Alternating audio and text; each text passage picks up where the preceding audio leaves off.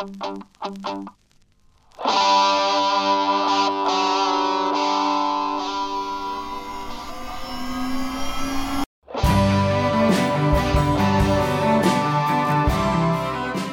it's Christmas Eve, and if you're anything like me, you're feeling a little under the pump right now with food prep, buying presents, and perhaps bracing yourself for the rallies to arrive. So let me be really quick. For most of us, Christmas is mainly about family and gifts and rest, and maybe even the annual pop into church for some festive spirituality.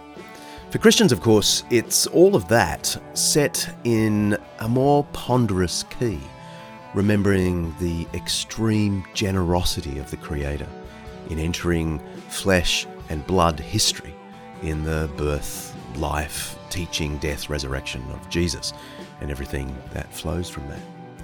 And it's this note of generosity that I want to quickly ponder with about 36 hours to go before Chrissy.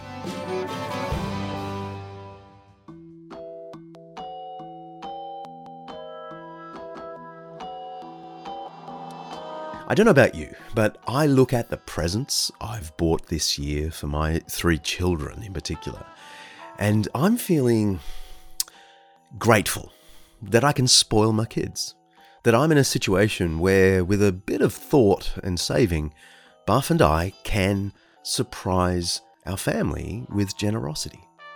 And I find this to be a reminder of the capacity I have to be generous to others as well. To those who aren't my kids, but who need my generosity more than they do. I'm not talking about feeling guilty over spending so much on food, drink, and presents, as if I shouldn't be generous to my own children, so I can be generous to the poor. I'm talking about the way generosity to myself and family reminds me of the bounty, to use an old word, bounty that God has given me. I mean, if I can cope with spending $200 on AirPods, happy Christmas, Sophie, that means I could probably give something like that to World Vision as well. If I can spend $300 on the Christmas street party we threw at our place yesterday, which was a blast, by the way, that probably means I can also spend something like that on a gift to International Justice Mission, the guys we spoke to in episode 8. Buff and I have tried over the years, and I mean try, not always succeed, to live by the principle of being generous to others roughly in proportion to the luxuries we shower on ourselves. It's something you find in the New Testament in Paul's words to Timothy. They're quite striking. He writes, "Challenge those who are rich in the present world to put their hope in God, who richly provides us with everything for our enjoyment. Challenge them to do good, to be rich in good deeds, and to be generous and willing to share." That's 1 Timothy 6, by the way. It's not about going without the things God gives us for our enjoyment. We don't deprive ourselves or the family of good things, of fun things. It's about letting the joy of spending on ourselves remind me just how wealthy I am, relatively speaking, and how with a little bit of effort I could probably extend the gift giving a little wider.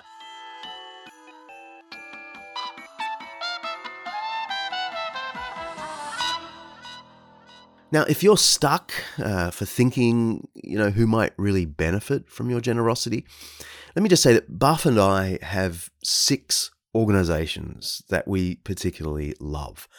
Don't worry, this isn't an ad. Those organizations don't even know I'm talking about them. Buff and I try to be generous to these 6 charities, and then that allows us, in good conscience, not to give to all those other random street approaches or phone calls from other charities. I've already mentioned World Vision. They're the biggest. And so they get a lot done for the poor through your dollar. Then there's International Justice Mission, of course. They're doing extraordinary work to rescue modern sex slaves and slave workers. The others we particularly love might not be everyone's cup of tea, but they include Anglican Aid, for example, which is the international aid program of Sydney Anglicans, my mob. Open Doors is also brilliant. They're focused on assisting hundreds of thousands of Christians in dire persecution around the world. And reading about Open Doors' work is always a good reminder to me to avoid using the word persecution for anything the church faces in the Western world. Tear Fund is also wonderful. They're like World Vision in their focus on the poor and vulnerable, but they're much smaller and more nimble, and a little more of your dollar goes directly to those in need. And finally, I've got to give a shout out to Save the Children. Oh my Lord. I went with these guys earlier in the year to the Syrian border in Jordan and Lebanon to see their work among refugee children. And I was blown away by the professionalism and the impact. All these organisations are easy to find online if you want to send them a quick credit card Christmas present. Anyway, I'll shut up now. Christmas is about the extreme generosity of God toward us, and that's why, historically speaking, we give gifts at this time of year. I hope you get some great gifts this year. And if you're more alone than you'd like to be this Christmas, I do hope you find connections in your local community. And don't forget, there's always church. If you haven't been for a while, give them a second look. They're usually at their best, certainly their most cheerful at this time of the year.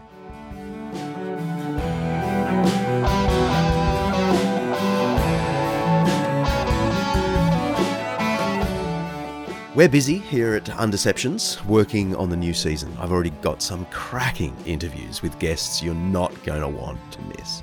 More about that soon.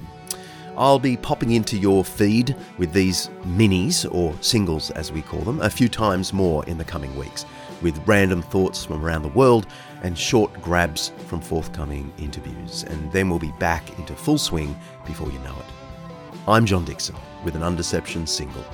Merry Christmas. See ya.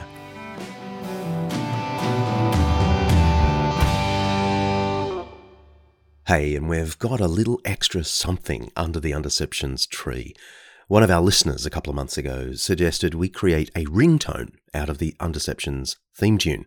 So we did, and you can find it at undeceptions.com. Download and enjoy.